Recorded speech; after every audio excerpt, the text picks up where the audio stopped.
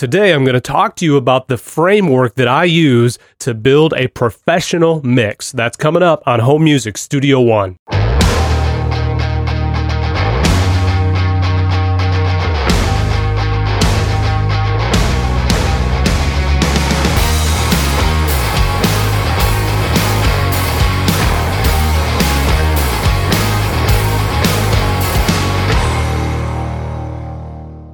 Hey guys, Dave Maxa here from Home Music Studio One. This is the show where you can learn to produce professional audio on any size budget.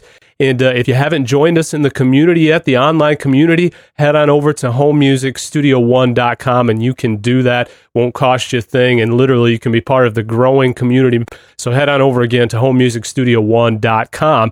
With that, in just a minute, I want to share with you something that has been extremely helpful to me that I've kind of defined and kind of tweaked and played with over the years. And this is a process that I call the 4-3 framework for building a professional mix. And so we'll get there in just a minute. But before we do, I kind of want to set this up just a little bit so you understand kind of how things are, really kind of forming a little bit, specifically with Home Music Studio One. It's been now, I think, close to a month since I've had another episode out, and most of that was due to the fact that I've got this sinus junk going on, which I'm kind of trying to get over so I can actually finally talk a little bit right now. But I've had a lot of time to process really where we've kind of gone almost in this last year with the site and the podcast and now the video version, which, by the way, if you're listening to the audio feed, you can head on over to youtube.com/HMusicStudio1. That's H Music Studio One, and you could subscribe to us through the YouTube feed, and you can get the video version of this as well. But just kind of in this last month, I've really kind of had a chance to process really all the different things I've kind of tried with Home Music Studio One. And here's what we set out originally to do was help you, as I just said a minute ago, to produce professional audio on any size budget. And I was kind of thinking back to my early days in the early 90s, and I've shared parts of these stories before, but one particular occasion I remember in the very first studio that I ever had a chance to work in. I was actually there when we built the thing from nothing. It was actually in a barn, and we began to add equipment and gear into that, into something that was really kind of a cool setup after a year or so later, as we began to put some gear and more things inside this barn, decked it out, had a control room on the other side of a listening booth, and I had the studio foam, the whole nine. Really was a cool setup. But I remember the very first day that I actually was in the studio, as we only had one piece of equipment. We had a Fostech 8-track recorder, which would allow you to do 4 tracks at once and then bump them down to the other side of cassette tape, believe it or not. And, I was working on that recorder. I remember I had written a song. I was doing the band thing at that time, and I was trying to record my very first tune, all right? This is the first time that I'd sat down and I had my electric guitar, and at that time I had this Zoom pedal. It might have been the 909. I don't remember the exact model number. It had a little pedal on it where you could use kind of the wah, and all the sounds were built in with your distortion and your flanges. Whatever you needed was built into this pedal. And the pedal at the time was kind of a revolutionary thing that just came out. It had a really cool delay that you could use on it, and it had a direct output. And I remember trying to record with that direct output. Didn't know anything at the time about using an amp and a mic or any of that. I just remember thinking, hey, 1/4 inch out from the pedal, 1/4 inch right directly into the Fostech. What could go wrong, right? And maybe you had the same experience. The moment I played at that time I had the Joe Satriani Ibanez with the double locker, electric guitar. You could just scream on it, wail on the whammy bar for whatever reason.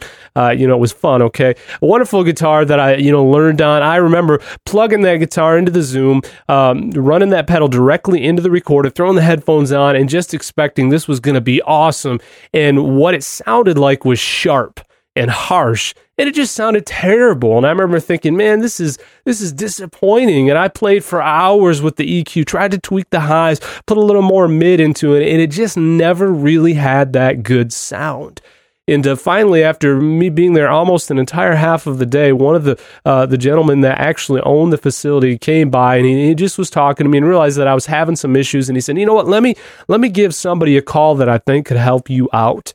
And so I made a quick phone call, and less than 30 minutes later, what turned out to be a wonderful friend of mine, his name is Arlen. Arlen stopped by and began to share with Arlen exactly what I was trying to do. And Arlen had some great ideas right off the bat. And what he realized that in his own recording experience, back in that time, they had this little device called the Rocktron, I believe it was, and it was a little portable guitar amp is what it was.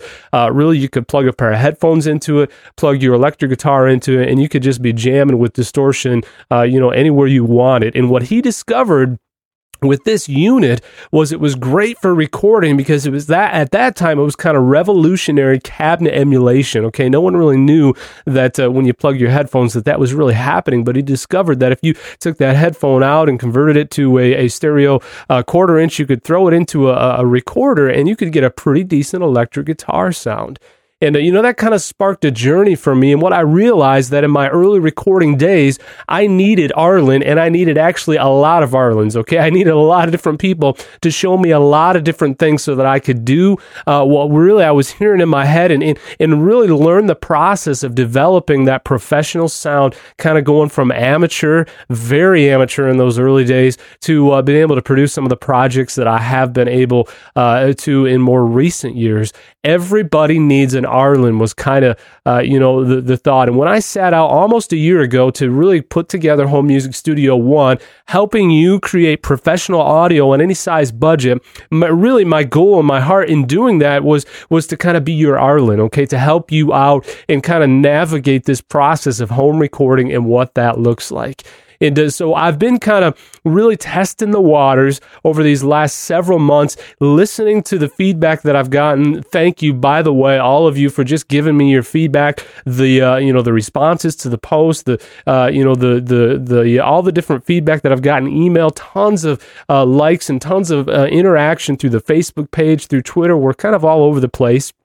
But, I've really kind of been putting together a picture of what this whole thing looks like and trying to determine how can I help you? How can I be the best Arlen for you that I possibly can?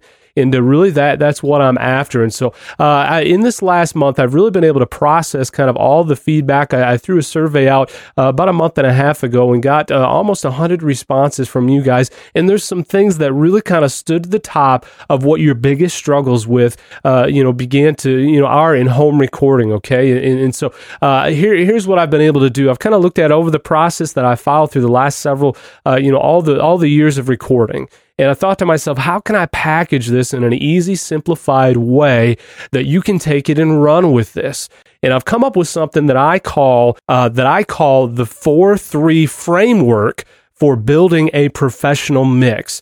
And I want to explain to you exactly what that is. And let me just say as we set this up that the 4-3 framework is something that works, that you can begin to build out from there on any genre of music, with virtually any gear that you have, with virtually any knowledge. You can start working in the 4-3 framework and build out from there. And the better you get at defining what this looks like, the better you get at working out and building off this framework, the more professional your mixes are going to be, okay? And it certainly is a process. This isn't necessarily an all-inclusive formula. It is a framework that I use every time I sit down and build a mix. Now, our last podcast episodes, you're listening or watching episode number 20, number 19, and number 18, we began to explore the process of kind of putting the building blocks into place of designing and creating a project from start to finish. And this is really the next step that I want to share with you, is how to process as we begin to move along what it looks like using the 4-3 framework of building your mix and kind of building out from there. So let's go ahead and take a look at my computer here. I want to show you a little bit of what this looks like. Okay, so here we are. I want to talk to you, as like I said, we want to begin into just kind of ironing this out just a little bit, the 4-3 framework for building a professional mix. And I want to share kind of an overview.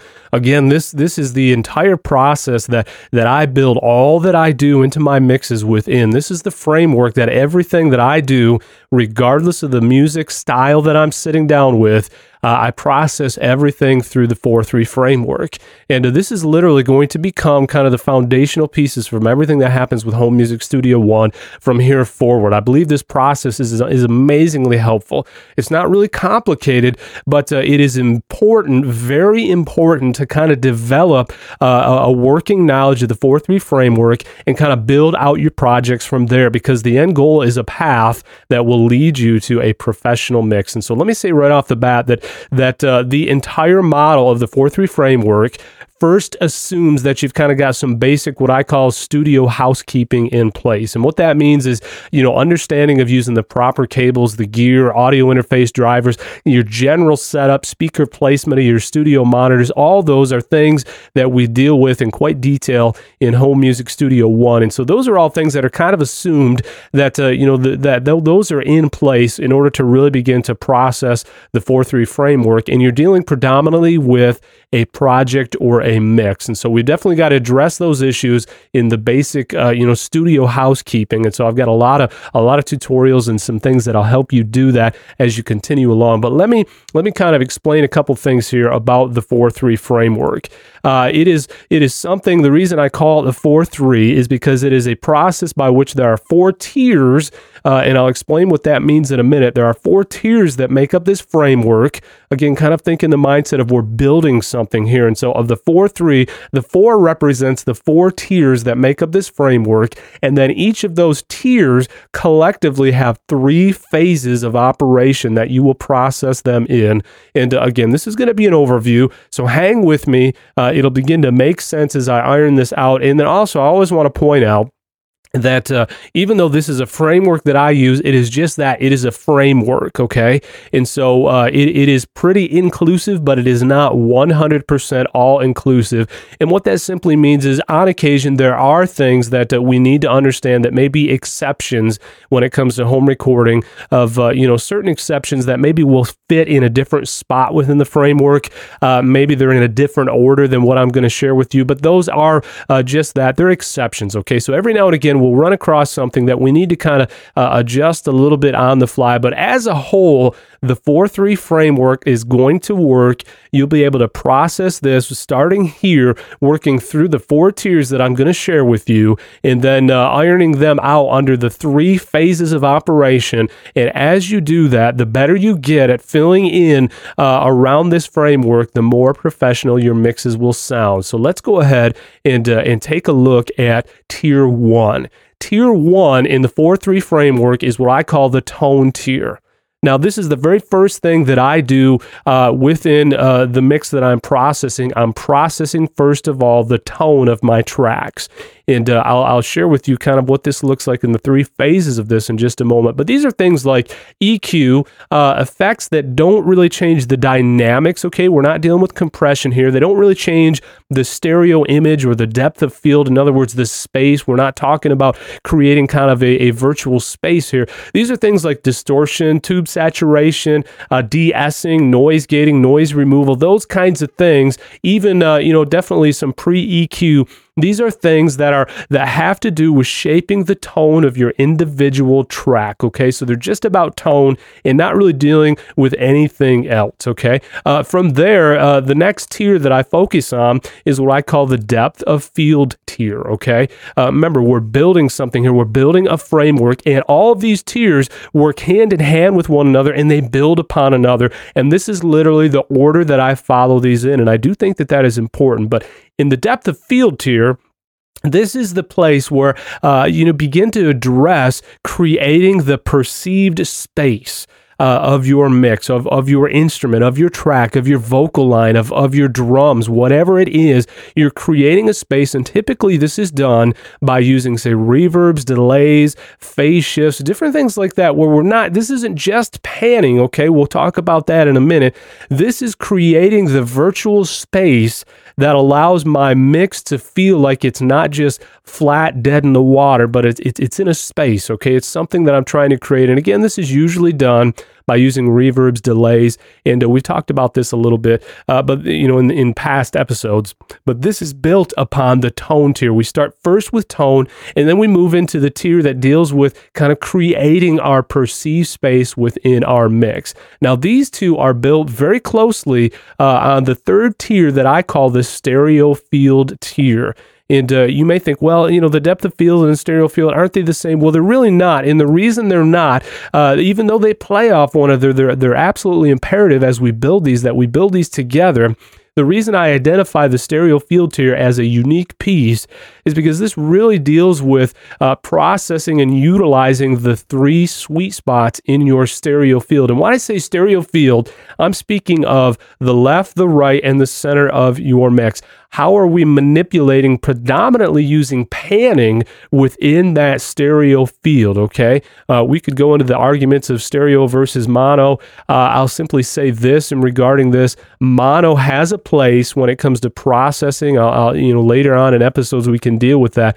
But if you've got two ears, okay, and you've got a stereo mix, you need to understand how to properly process, specifically using the center, the left, and the right of those mix, and what does everything look like in conjunction with that. That is something that is imperative. That is definitely, it's the process that I use of kind of tier 3 of the 4-3 framework. Now, the last tier that I process my mixes in is what I call the dynamic tier, okay? Now, remember, again, these build upon each other, and on occasion, there's reason to kind of go out of order in some of these. If you've got a track that you may have a reason to do something slightly out of order, but as a whole, this is not only the order, but this is the process that I use, this framework to build everything on each individual track around. And the fourth tier that I use is the dynamic tier, is what I call the dynamic tier.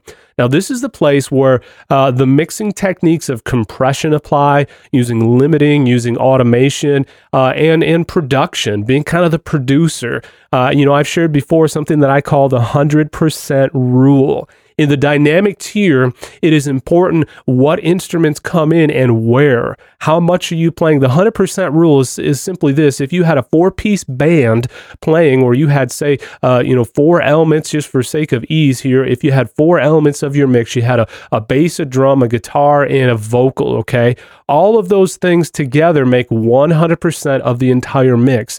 And so dynamically, they need to be processed, they need to be produced, each track, in such a way that at any given point, everything collectively equals 100%. If you've got a guitar that is just jamming out full power chords, okay, and everything is just loud and everything is in your face, and there's no dynamic to it, and it comes in every spot of the song from start to finish, what you've got is you've got one instrument making up 100% of the dynamic range, and then you add your other instruments to it and you break that 100% rule. So the idea is this: in the dynamic tier, you're using techniques, using compression, limiting, automation, as well as the overall production of the mix to create dynamics, appropriate dynamics. The 100% rule basically says if you've got 4 things going on, each of those things at any given point would make up, say, 25% of the dynamics.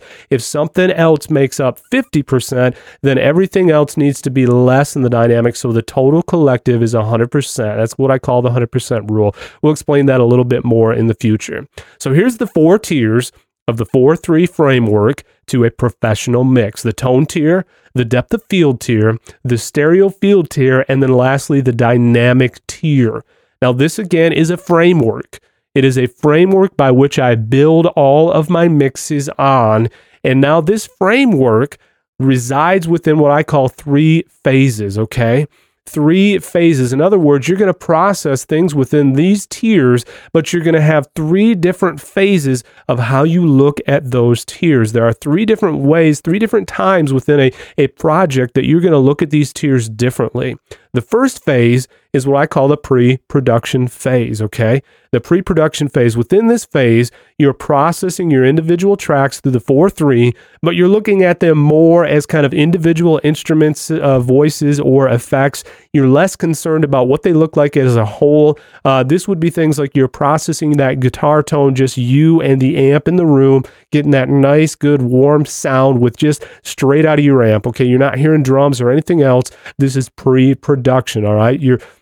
You're dealing with mic placement on your drum kits. You're tuning up the instruments, but as a whole, you're looking at the tracks through the 4-3 more as an individual instrument, voice, or effect, and you're processing all 4 of those tiers, but you're looking at that track differently in the pre-production phase.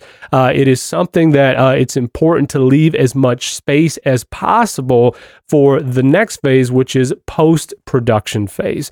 In other words, you want to be careful. If you need lows at some point, you think you may need lows in that electric guitar, don't record it by cutting the 120 on down. Leave your EQ flat. Give yourself room to process that same guitar in post-production. Now, here's the difference of the post-production phase. Within the post-production, we're looking at our tracks also through the 4-3 tiers, but we're looking at them more as an entire mix, okay? What do those tracks look like together? How is this guitar, how is this voice affecting everything else around it? Is my kick drum EQ'd in such a way in the tone tier, in the depth of field tier, in the stereo field, in the dynamic tier? Is it EQ'd? Is it adjusted in such a way that it is actually rubbing against, say, the bass guitar? In the post-production phase, we're processing our tracks through the 4-3, but we're looking at them kind of as an entire mix, okay? And I also put down here that it's important in this phase to leave room for the mastering process without sacrificing the quality of the overall mix.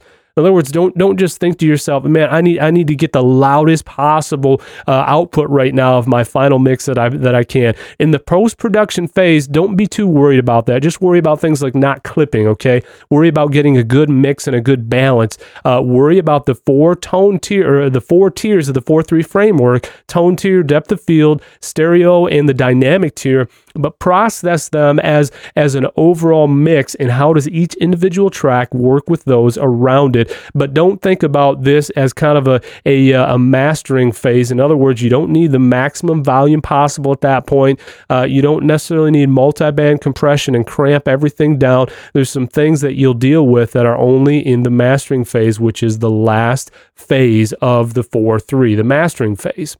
Now, in the mastering phase, we certainly continue to process our tracks through the 4-3, but we do this with more of a polished mindset, more of a subtle changes. If it's not improving, then it's taking away from the whole process. Okay, so we're looking at everything as a full mix, but we're looking at it more of what I put down here is this is not something that is going to fix a poor post-production phase, but it's more like the wrapping of the entire package for presentation. Mastering is not about fixing issues that should have been taken care of in the pre-production or the post-production phase. Mastering is about taking this final project and putting the polishing touches on it all so that you've got this package that is now, ready to be presented. If you were, you bought a gift, let's just say your significant other really wants something for their birthday, and you think to yourself, you know what, I can make that. I can create whatever it is they want. And so you spend all this time creating whatever that gift is. Well, in the end, you're not just going to take it and set it on the kitchen table and say, here it is, babe. There it is for you. No, you may put it in a box. You might wrap it up nice and neat. You're going to put a bow on it. Okay. You might even put a little card with it. That represents the mastering phase. It's not about building the project. It's about fine tuning and polishing it so it's ready to be presented. That is the third phase of the 4-3 framework. So let me just kind of quickly recap.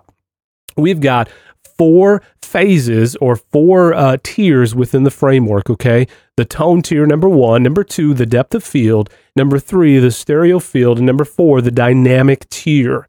And those tiers are all processed in 3 simple phases: the pre-production phase, the post-production phase, and the mastering phase. And again, all of this is done under the assumption that you've got some basic recording, housekeeping things in place. You've got your gear working. You've got, drivers up and tuned for your audio interface. You've got decent mics. You've got good cables, those things that we still need to address. But when you begin to build this framework out and build it out from there, looking through all these tiers and understanding what phase you're in is absolutely paramount to lead you to a professional mix. You will not find a professional mix that has not addressed these 4 tiers, and they've been addressed really in 3 different phases, kind of with 3 different mindsets of how you look at them. And in future episodes, I'm going to begin to build out how I process those tiers and exactly what that looks like. Understanding again that this is a framework. This is something that you can follow and you can apply it to any mix in any given situation, in any style, regardless of the gear that you have. It won't cost you a thing to begin to think through, what does my tone look like on each track as I'm recording, as I'm now in the post-production phase, as I'm considering mastering? What does that look like? The depth of field. Am I creating a space for my mix to set within, or does it just simply feel dry and lifeless? Am I utilizing the center of the mix? Am I keeping the important things out of the center, pushing them to the outside, the kind of the sweet spots of that stereo field, the left, the right, and the center? Am I utilizing them properly? And then lastly, am I using dynamics? Have I produced the mix properly with dynamics? Am I using compression where it needs to be? Am I processing things dynamically with ups and downs, riding the sliders with proper automation so that I'm getting a nice, warm, beautiful dynamic that takes people on a journey through my mix? Or am I just slamming it all out? Here's everything, bam, 100% of the time, all the time. Process your mix through the 4-3 framework, and you will find that the better you get at looking at each of these tiers, and the better you get at understanding the phase you're in, the more professional your mixes will sound. So here I'll leave you today. Here's what I want you to do today is to look at a project that you're using and identify, first of all, what phase you're currently in. And as you understand what phase you're in, you may need to back up a little bit if you're further on down, or if you're just getting ready to record, begin to process your project through these 4 tiers and begin to think, where is my tone? Where is the depth of field? Where is the stereo field? Where are things sitting in that stereo field? Do I have dynamics set? And the simplest way to begin to understand how to answer those questions, use a reference mix, compare it to what you have, but ask these specific questions dealing in the 4-3 framework with each one of these tiers and understanding what phase you're in. So that's your assignment for today. And we'll come back with future episodes and give you a little more to chew on to kind of begin to process this. Hopefully this has been helpful to you. And this is, again, going to be the framework, the 4-3 framework that we're going to use really kind of as the foundation for everything we build out from Home Music Studio One. I think it'll really help you.